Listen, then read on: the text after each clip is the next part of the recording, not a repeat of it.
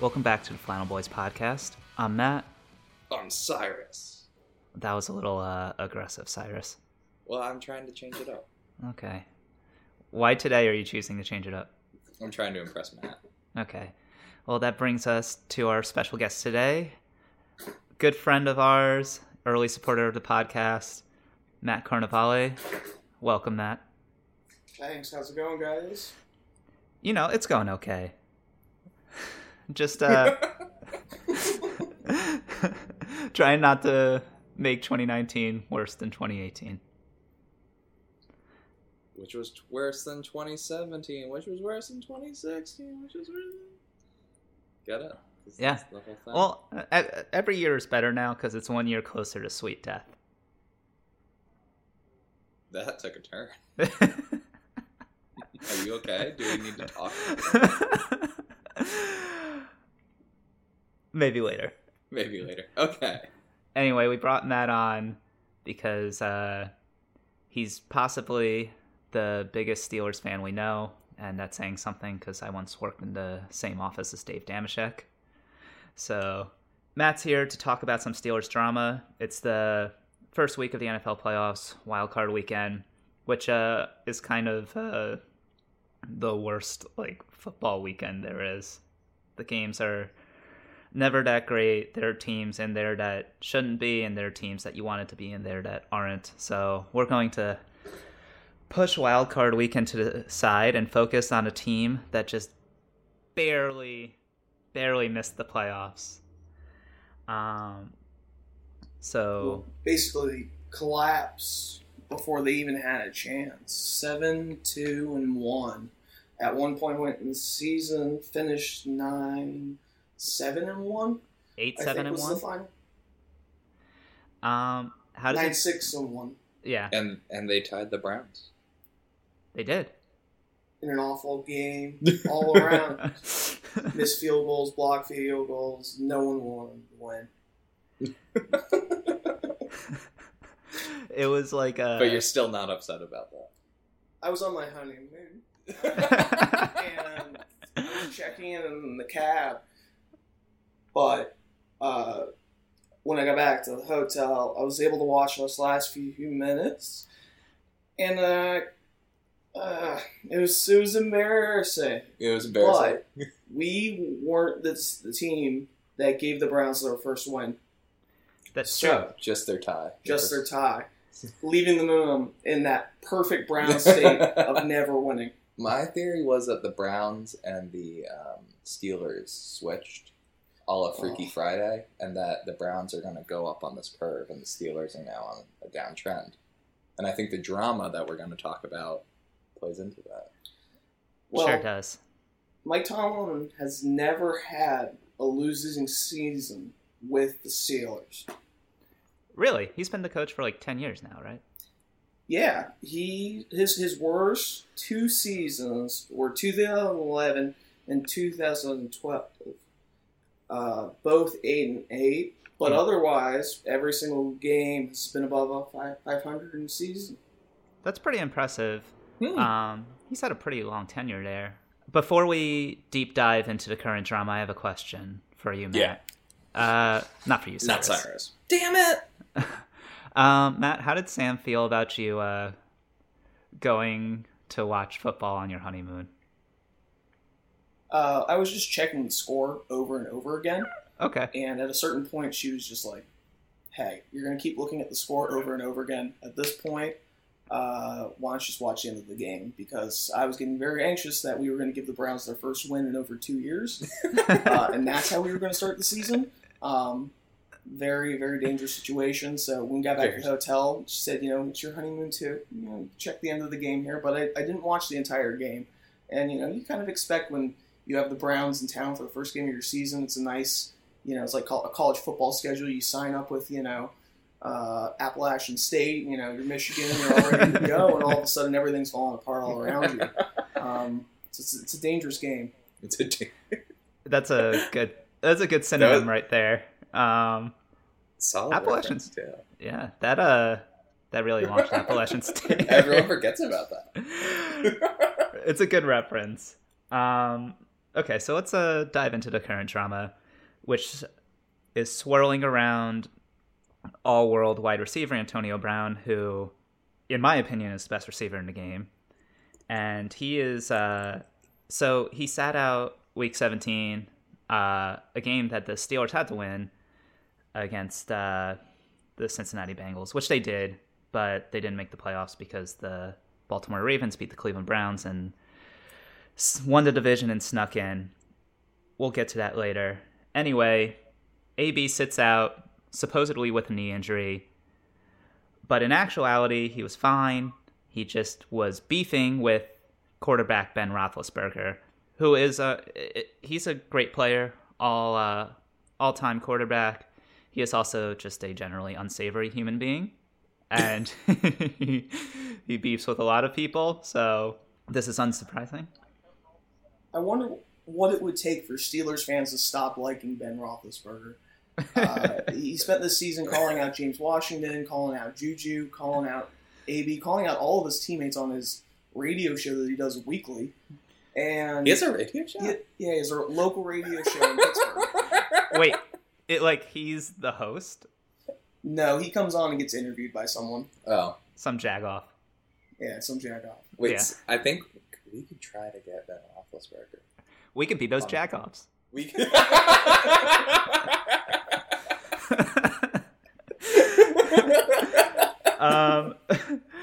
Anyway, Matt, we wanted to get your opinion on the situation.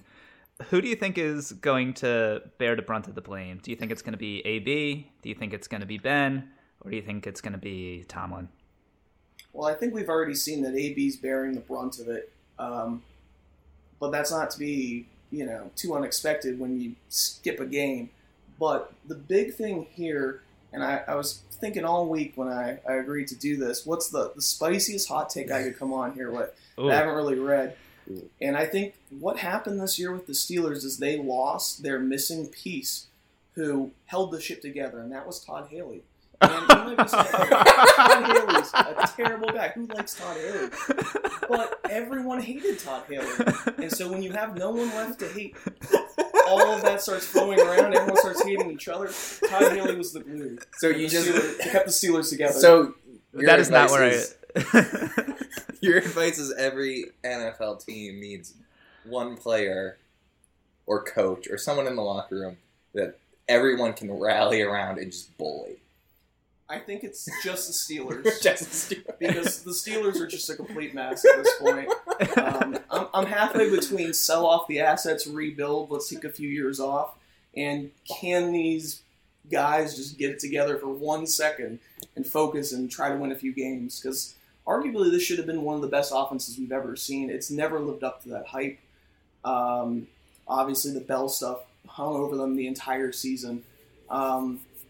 But when you come down to the Ben, Tomlin, AB triangle, I see it hard to keep all three of them there at this point.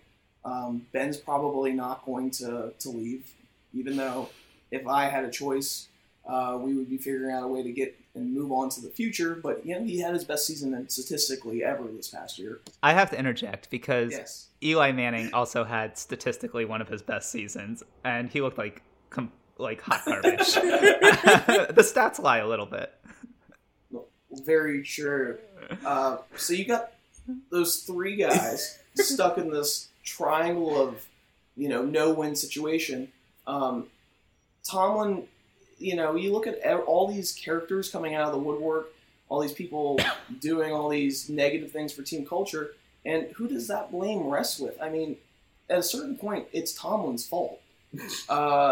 That AB acts the way AB does, that Le'Veon Bell acts the way Le'Veon Bell does, that Joey Porter acted the way Joey Porter did and no longer has a job as of this week, or any of his coaches. So at a certain point, who does that culture of selfishness, those divas, that implosion, that playing down to inferior competition that you hear over and over about the Steelers, losing to Oakland in a must-win game this year, it's a perpetual failure, and at a certain point it has to be leadership. So I've been a big Tomlin fan for a while, and I thought that there were some unsavory elements in the Steelers fan base that didn't like Tomlin for certain reasons.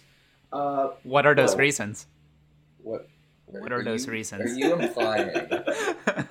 Wait, well, I just want to, with everything going on, that some NFL fan bases could be possibly racist. There's a strong possibility. I mean, at the end of the day, results matter. And if you're underachieving with a very talented team, at a certain point, that's your fault. You're the coach. You're the leader. You have a team that should be making the AFC Championship game every year for the last couple of years. And, you know, maybe beating the Patriots with some sort of sacrificial lamb for the rest of the season this year. But at the end of the day, this team should have been getting at least into Super Bowls, playing for Super Bowls, and it just hasn't achieved any of those things. I think you're correct. The Steelers are I mean, their defense kind of sucks, but this offense was a supremely talented offense. Mm-hmm. And, you know, I think you're right about Tomlin. In a nutshell, I think it's a culture thing where Tomlin was trying to build a culture that was player friendly and sort of like people can express themselves. And I think that, you know, players did, and the Steelers have two of the most talented skill position players in the league, possibly the best running back, probably the best wide receiver. But they also have a quarterback who's like, you know, like kind of old school from the Cowher days. Like, let's be honest, like from the Cowher days, and he just kind of doesn't fit in with the sort of like young, fast, like express yourself type of team culture that Tomlin's trying to build. And, you know, like we shit on Big Ben with good reason, but, you know, maybe it's just, you know, a personality difference at the end of the day. So, as a Steelers fan, are you looking forward to having Mike McCarthy as your next head coach? Yes. So Mike McCarthy's from Pittsburgh. And when you start looking at the statistics of, you know, win percentages, stuff like that, year after year success, his numbers really aren't that bad. Last time the Steelers played in the Super Bowl, they lost to Mike McCarthy. I wouldn't be terribly opposed to it, with the understanding that somehow all this drama stops, everyone starts behaving, and things get better. But that might not be the case either. Yeah, that's. I don't know. I don't think Mike McCarthy is going to be the next coach of any respectable team, if I'm being real. Let's transition to the future of the Steelers, which is looking a little bleak because the Ravens are good, and they've sort of changed around their system to adjust for their new stud rookie quarterback, Lamar Jackson, and their defense is incredible.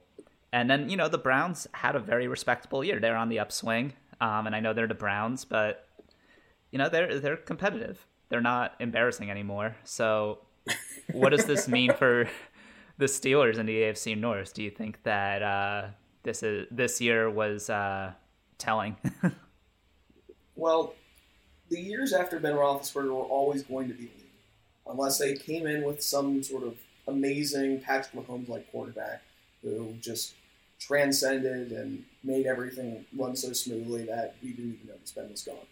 There's going to be some years with no playoffs, maybe a losing record or two. It's going to happen.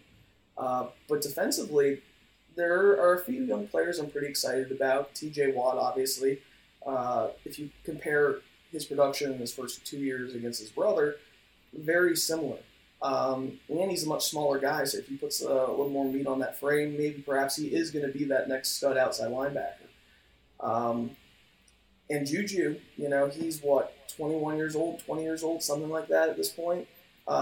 He has a bright future ahead of him, too. So there are a lot of pieces there, and obviously the Browns are getting better, and the Ravens look good. I think the Ravens, to a certain extent, are going to get figured out eventually.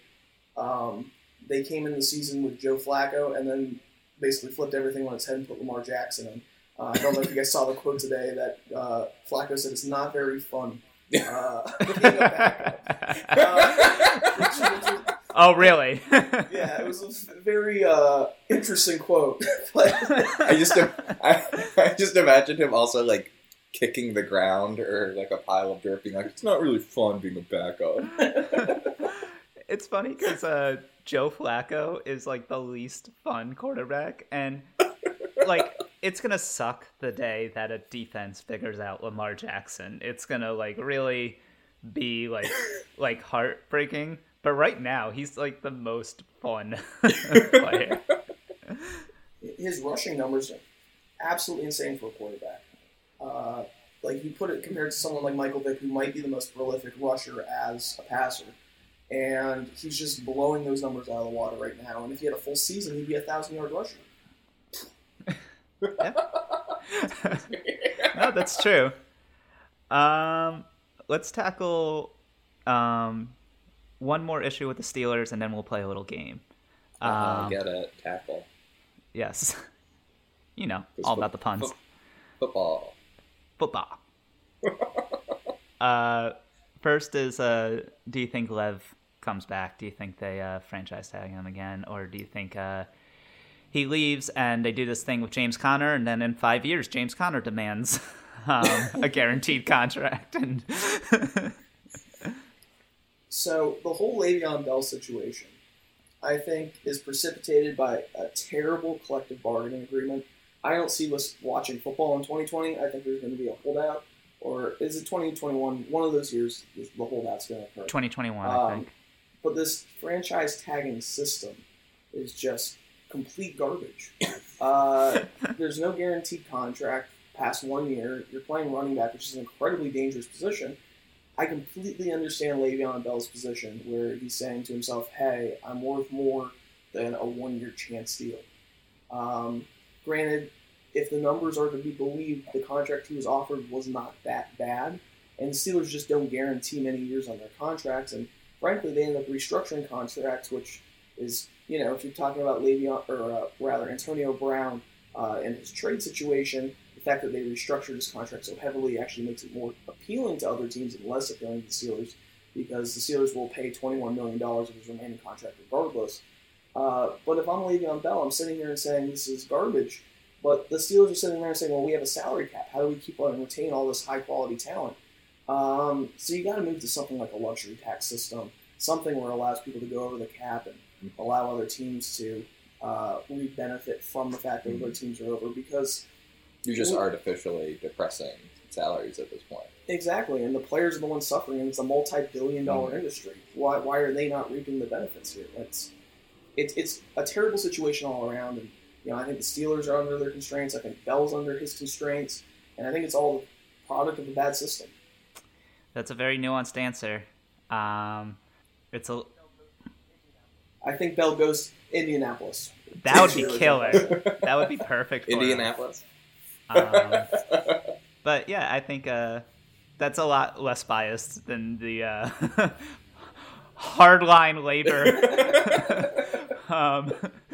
perspective Cyrus and I took earlier in the season. So thank you, Matt. we appreciate you looking at it from both an organizational and a player perspective. Hey, in the free market, these players are allowed to, achieve their value, and there's artificial constraints on the market which are causing price mismatches, and it's negative Agreed. for all people. So do you think Brown opens the season? The Steelers? I think he does. I think they figure out a way to bury the hatchet. Are they going to do like a ceremonial, corny thing that bury a literal hatchet? I don't know if that's Coach Mike McCarthy's wishes. But I don't know what they're going to do at this point. I think unless you can get 2 first-round picks for AB, it's not worth it. And I think you're going to be hard-pressed to find a buyer for that price. Yeah, that's fair. I mean, he is the best at the end of the day. He is. Okay, so let's before we go to our first break, let's play a little game. It's called State of the Steel Nation. And we're going to ask you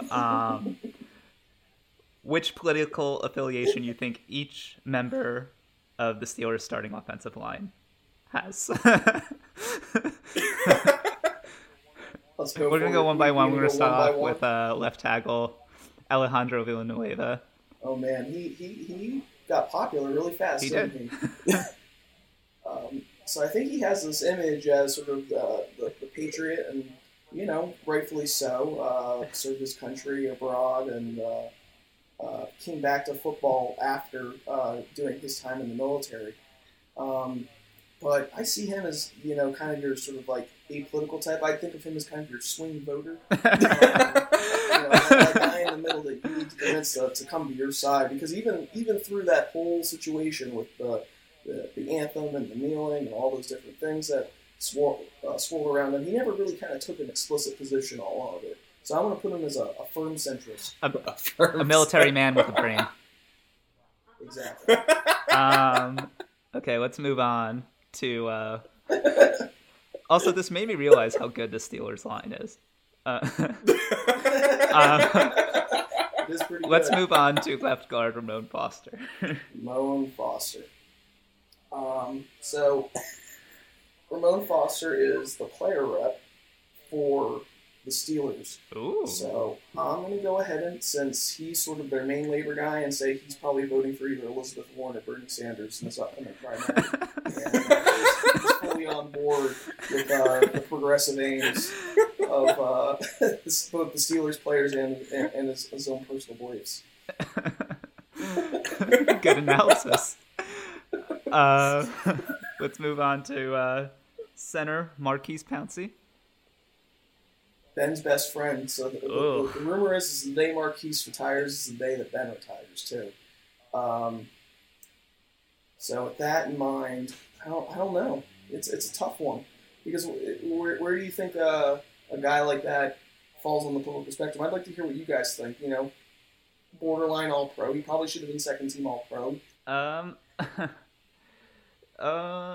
It's strange. I also I feel like Pouncey is one of those guys who will take positions that are opposed. Like, He likes to play devil's advocate. Yeah, he might like.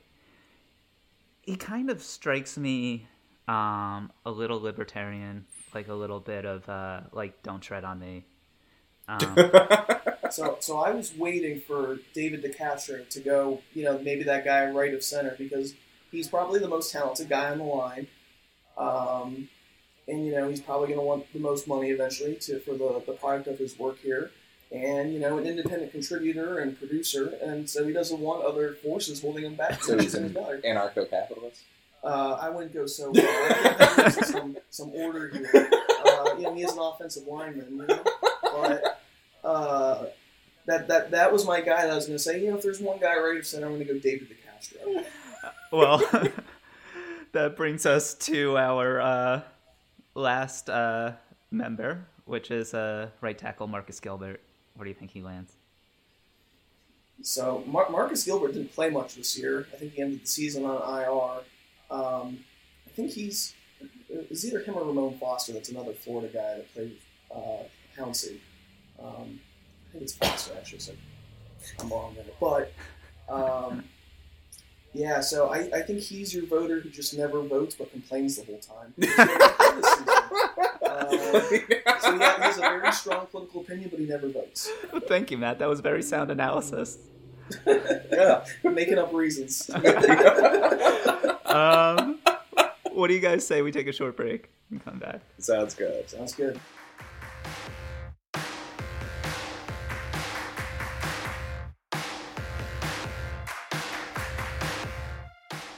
Okay, and we're back, and we're going to discuss some hot stove action. The stove's been a little warm, but I feel like it's going to cool off until we find out where Bryce Harper and Manny Machado are going. So, Cyrus, why don't you take it away? So yeah, no one's really been kind of talking so much about Bryce Harper and Manny Machado. I think it's been a lot of speculation. I know Manny Machado got an offer from the White Sox, which was about 7 years. For how much? And that was not known. It's kind of the length of contract has been talked about. A lot of teams don't seem to be willing to go above 10 years. So I know what I've been reading, like some teams have been offering them high annual value, kind of, so like making like $30 or $40 million a year, which is insane to think about, or offering like a lot of opt-out clauses so that they could, return to free agency in like 2 or 3 years. But I think the issue is just no team wants to sign someone for a decade. Like right now, yeah, they're 26. It sounds like a good deal, but players fall apart after like 32. You got 4 years paying someone possibly like more than $25-30 million a year to have them flail and bat like 240 is not good. So let's discuss an example of this, like a positive, successful example, which is that Albert Pujols, one of the greatest players of all time, is still producing for the Angels. Yeah, but he's still... I mean, everybody regresses when they get into their late 30s. Yeah. But, I mean, do you think that deal was worth it? No. Okay, well, then there you go. Yeah. No, and kind of relating it back to kind of, I guess you can talk about football salaries too, but the way baseball does it is it's just so, you're just paying for past performance still. So, and like that small window of a player being in their prime. So usually a player was going to enter free agency at around, 28 or 29, maybe even 30. And you're paying for that 2 or 3 years where, if they are like a stellar player, they'll still be worth it. But then there's going to be that huge drop off. Some players have been entering free agency a little earlier. Obviously, Bryce Harper, Manny Machado, at 26, it's a huge deal. They're still really young. A lot of prospects, come up around this time. It's not unusual for the top player to come up at 24 or 25. So for them to be entering free agency at this age shows just how great of players they are. But again, it's paying for past performance. Like it's just not a smart move anymore, and teams are realizing that. Like Bryce Harper, you're paying for a guy who's horrible defensively, who can obviously hit. It's not horrible defensively. He's horribly defensively. I would disagree with the horrible defensively. Maybe pedestrian or average, but... Anyway, yeah, but exactly. That's someone who's not going to hold up in the outfield, and he's going to have to DH or play first base, and that limits, teams that are willing to offer him 10 years. Especially when now those positions are just... You can kind of find anyone who can hit home runs and then cut them the day or the season after. It's just, I think the value on someone who can hit for power when they get older is just not worth it anymore. So I think a lot of teams are more willing to offer them, again, like $30 or $40 million a year, but really limit the contract in terms of length. I see you. Yeah, I know the Nationals now are like really into getting Bryce Harper back. But the Nationals are kind of so Matt, you may have an opinion since the Nationals are kind of your adopted team, since the Pirates are trash. But like, I don't know, the Nationals are kind of like they're kind of playing a sort of gamesmanship situation with Bryce, where they're like they keep on leaking information from their meetings with him and his agent Scott Boras. And I think it mostly has to do to sort of scope out the market, play the game, maybe drive his price up for another team, like a division rival, like the Phillies, and just like putting out details of their meetings is sort of a way to scare other teams to make a move, which I think is brilliant. The contract they offered Bryce is huge. It's 10 years, $300 million. That's insane. But it's less than what Stanton got. Yeah, that's true. But Stanton... Is that a good contract, though?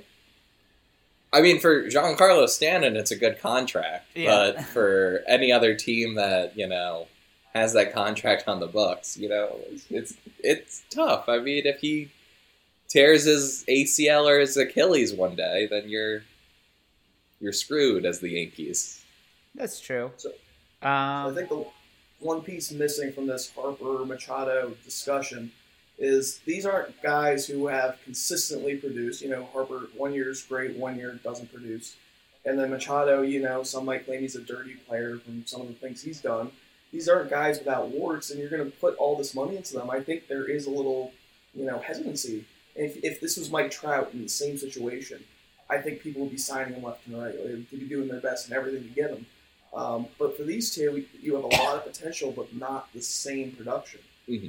I think you're right about that. I was gonna say the point about personality is definitely a big deal because it's kind of cool that Bryce and Manny have personality and character. It's definitely good for the sport that you have players that are entertaining and fun, but at the same time, so some teams don't want that. I mean, they both are problematic. That's like we can dance around it all we want, but it's true. Like, although Manny's supposed to be a jerk, but reports are that like Bryce is a pretty good teammate. So yeah, I think it's just I think it depends on what teams value more. I think ultimately, and I think just because there's two of them, they may also be in kind of cahoots. No, not cahoots, but I think they may also be waiting for the other person to sign to kind of set the market. Because it's beneficial for, the other one. So if, Bryce Harper can sign for $350 million, it kind of helps put 350 in, that range in Manny Machado and vice versa. I think Manny Machado is going to be a little more valuable overall just because I think he plays the infield pretty well. He plays shortstop solidly, and he plays third base elite. Yeah, and that's something to keep it in mind. Harper again is below average outfielder who hits well, and again that kind of limits your availability to kind of, when you're looking long-term to all the AL teams to make that transition to DH. So I think Manny Machado is going to get more money. Hot take. I think you're right about that. I have a question for both of you. I think you know where it's going to go. The first is for Matt. Do you want Bryce to re-sign with the Nationals? Like, do you think it's worth it for them as a team? So I might be one of the most casual Nationals fans of all time. That's okay. That's acceptable. Well, it's just like being a fan of any Washington sports team. I mean, the Caps won, so my expectation is going to be another 25 or 30 years until another championship. So that's just the trajectory. You follow the trends here. I think the Nats are somewhere between rebuilding and going for it all. And I don't think they've decided which it is at this point, and I think it's a dangerous proposition to where they currently stand because they have a lot of pieces they can ship out and sell, or they can kind of keep limping around like they're currently doing. I think to kind of go off of this, I think the Nats have a lot of good young players, and they can spread that money around and keep a core and really go for it. Or they can sign Harper for a crazy amount of money. It'll probably be like $400 million. $100 million of that will be deferred till he's like 75. But still, record-breaking contract. And they'll just be the team that wins the NL East and doesn't get out of the first round of the playoffs. I think you're right. I think both of you are right. Cyrus, your point about Anthony Rendon being like possibly you have Anthony Rendon who's going to be a free agent next year. Now you have Juan Soto coming up. That's Trey Turner. Trey Turner. You can try to sign your younger players to you'll be buying out their cheaper years, but you can try to sign them for a long term where overall it'll be more affordable to you, and you can let Bryce Harper walk. Would you rather have 3 amazing players or 1 elite player? Yeah, that's a good question. Which brings me to my question for you. Do you want the Cubs to make a play for either Bryce or Manny? I'd be okay with Manny Machado. I don't like signing a player for that long, though, unless there's like some opt-outs or some decline years that the team can control. I mean, Jason Hayward, as much as I love Jason Hayward because he was on that 2016 Cubs team and made that speech where they won, and made some fantastic defensive plays in Game 6 and 7 of the World Series when he was in right field. That contract's been not great. I mean, and he has a couple opt-outs that he could use, but there's no way he's going to go until he rebuilds his value. Having all this dead money, it really harms the future. So I'd be okay with Manny Machado. Bryce Harper, I would not be thrilled about. I think Bryce Harper would have to transition in a couple of years to first base for the Cubs, and it would just be a nightmare. Poor Anthony Rizzo. Yeah, and I like Rizzo better. He's a good guy. Rizzo's kind of that, like, A-tone. that old school, like, he's a player's player. He's a good boy. Kind of guy. Yeah, he chokes up on the bat with 2 strikes. Oh my god. Yeah. Don't even get me He's started. like that. Yeah, it's one of those, as much as I hate those kind of guys, I also, like, when I see Anthony Rizzo play, I'm like, yeah, he's just intuitive. Oh. All right. I'm going to ask you guys one more question before we wrap this up. And you guys are going to have to delve in because the business and front office side better than me. A basic ditzy art boy. What is I know in baseball they have the luxury tax, which is not the same as the salary cap.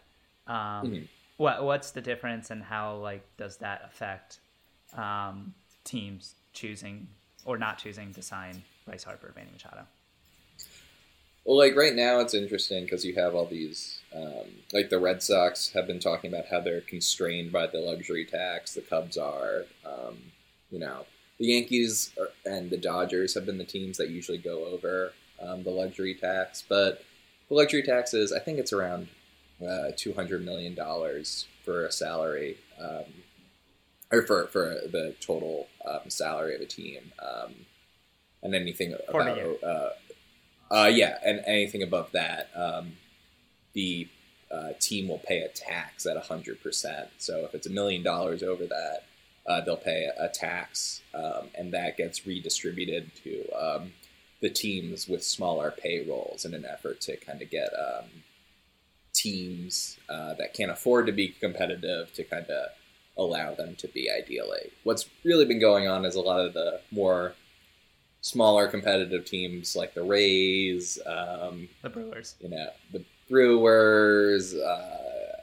Pirates. The Pirates are one. The Pirates. The Rockies. Come on. The Cincinnati Reds. The Reds. Those kind of teams. They get some They get some money, and they can use that to sign players. Really, they just kind of sit on it and tank. And the Cubs tanked. I totally admit that. I don't care. It worked out perfectly. The Astros. The Astros. It works. But these teams tank, and then they get players, and then they draft them, and then they trade them for more players, and it's just kind of like they're in this constant cycle of rebuilding. Oh, it looks like they're competitive, and then they have to trade everyone again. So it in theory it works. In reality, it's not working. Is this why the White Sox keep on popping up in conversations for these guys? Yeah, the White Sox have a lot of money to spend, so and they can afford to, sign someone for a couple of years and then get good. Fair. So that's kind of the logic behind that. It was kind of like when the Cubs signed Lester. Makes sense. Yeah. Well, thanks for explaining that. Why don't we take a short break and come back with some more serious discussion? Okay. Sounds good.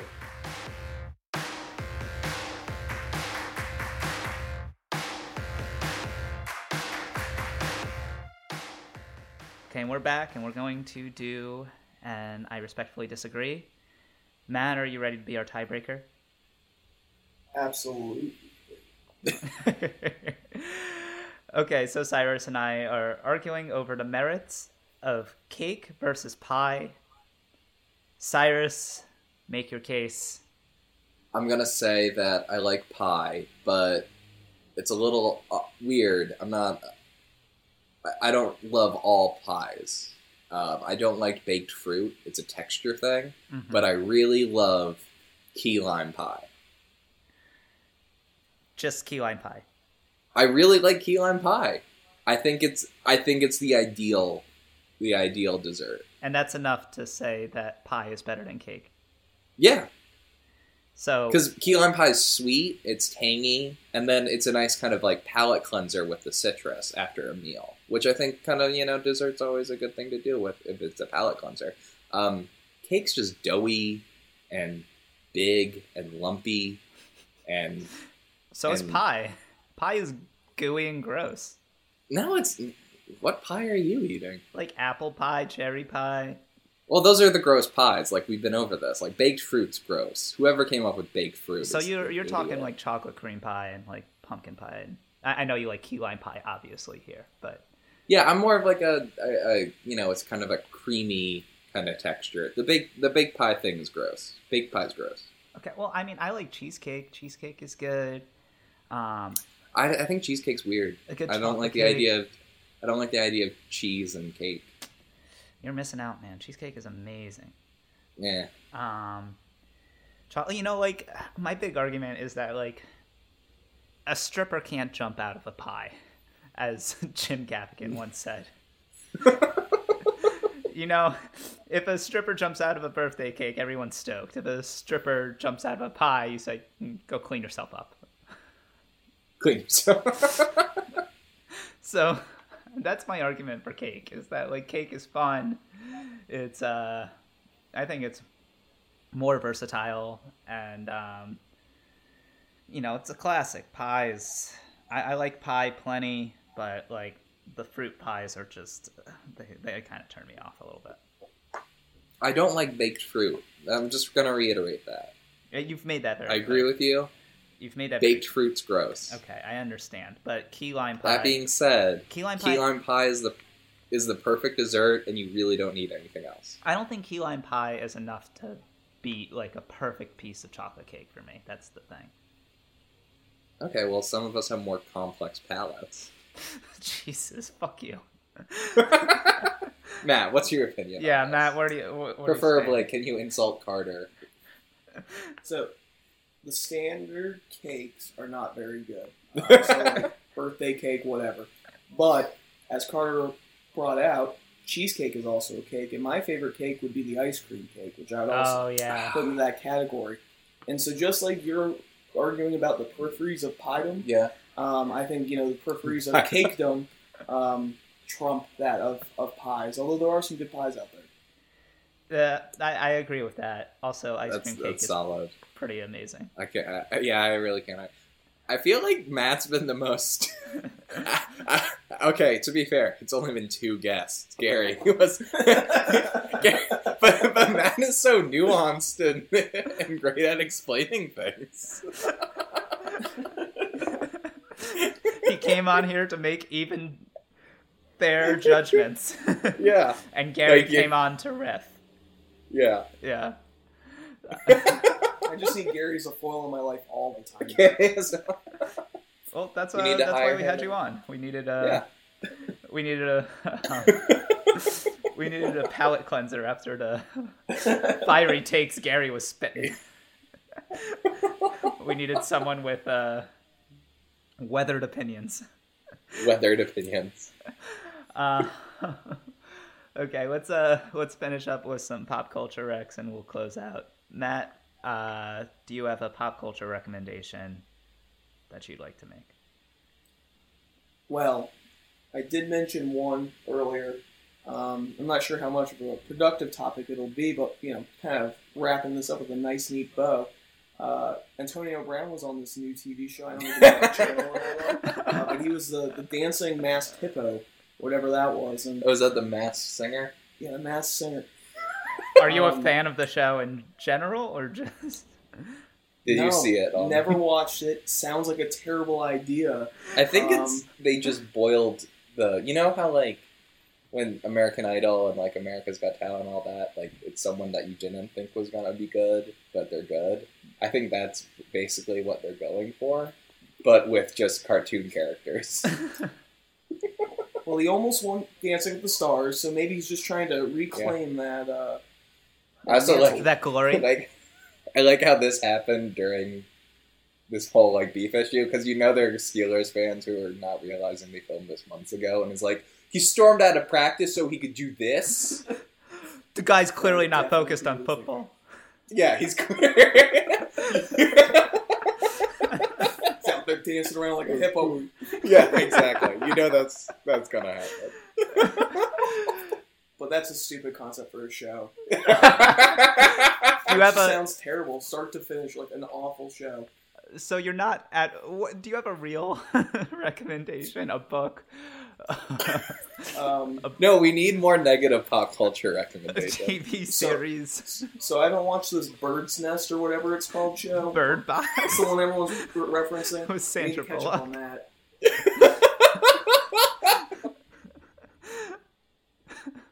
What's the name of the show? Bird Box, I believe, is what it's called.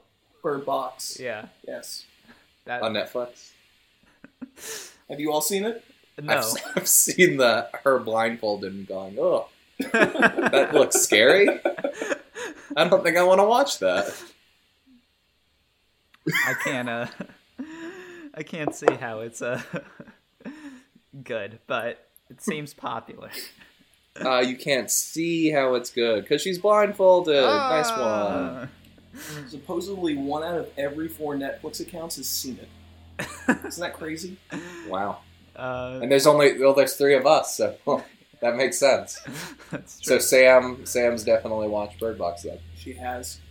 And maybe the thing they're not considering is the fact that 10 people use one account. So it only takes 1 out of those 10 people to watch it. But this is supposedly the stats on that show right now. Well, thanks for your recommendations, Matt. Cyrus, what do you got this week? Okay, I looked this up because I wanted to make sure. I read an article in The Athletic by Robert Powell called "The Passion of Mike Piazza." That's your recommendation? Is this? Yeah, no, because how the midlife crisis of a baseball Hall of Famer led to the demise of a 100-year-old Italian soccer club. And can I say, as someone who knows a lot of Mets fans, Mike Piazza and his wife come off as genuinely horrible people in this article. The gist is, they bought a minor league, like, Italian sports, football team that's been around for 100 years, and in about a year and a half, they drove it into bankruptcy. That actually sounds worth reading now. Yeah, but Mike Piazza also, he's just like every kind of Long Island, New Jersey Italian guy where he doesn't know anything about Italy, but really loves Italy. And he just comes off as like this gross Guido guy in the article who made a horrible business mistake and doesn't understand why all these Italian people hate him. So that's my article. Or that's my pop culture recommendation. Okay. Read how Mike Piazza is a horrible businessman and an asshole. Good to know. Yeah. Unlike both of you, I have like a normal one. It's called it's a show called Succession. It's on HBO. It's hilarious. It's about a family that owns like a right-wing media corporation. Basically, yeah. But it's like, it's hilarious. It's like a it's satirical. It's really funny. But it's also a drama. It's like if you took the characters from Veep, made them like 5 degrees more serious, and gave them a right-wing multi-billion-dollar media company. And that's the show. So Carter, I've seen this show, big fan of it. Yeah. But Sam actually pointed out to me an interesting parallel with the show is a lot like The Godfather. Yes, 100%. Yeah, the family is set up like that, and that's I mean, The Godfather was the first to do that with the Corleones, but that's like a good way to like that, like Arrested Development is basically The Godfather in a way. Oh yeah, I can totally see that. You know, they're very, you know, there's that banana scene with, you know, the Corleones and how they have the banana stand, and there's always money in the banana stand, and then there's that part where you know, say banana Michael one more time. And Michael in Arrested Development kills his brother Job. So they're very similar.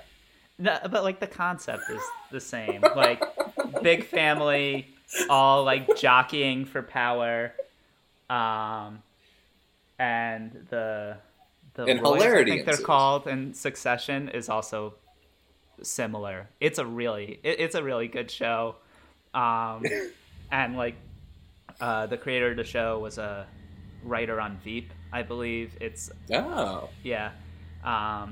it's just it's worth it. Okay. So, do you guys have anything else to add before we wrap it up? I think that's it for me. Matt, do you have anything else? Well, 2 big thumbs up to Succession now. Watch that. I will. I guess I'm the only one that needs to watch that now. You are. I'll listen to this episode and then wait. I won't fast forward through the end. I appreciate that. I'll remember the pop culture recommendations, and then I'll Yeah, everyone go and watch the Dancing Hippo Antonio Brown episode. It'll really cleanse you of that Steelers drama. And remember that Antonio Brown is just a happy dancing hippo character. I really like the commercials for those because it's the 4 judges, and they're all like, "What? What? How? He came out as a hippo." Yeah, they're like, "Oh my god!" And that's the show. That's literally them just reacting. Hillary Clinton should do that show. It would be hilarious. It'd be good publicity for her. Yeah. You know, actually, you know what? I could definitely see like a lesser Democratic, you know, person running in the primary, like, going on that show to try to be like, I'm hip. It's like Martin O'Malley with like guitar. Oh yeah. But in a I'd hippo to see suit. Jim Webb do that. Would love to see Jim Webb. Everyone, you know, youthful Jim Webb. I gotta talk to the kids. Yeah. Okay. You can check us out on SoundCloud or subscribe to us on iTunes. If you subscribe to us on iTunes, rate us and comment on us so that way we can be shot straight to the top and become more popular. We'd like to thank Matt Carnevale for coming on. Matt, thank you. Thank you for having me. And we'll see you guys again soon. Bye.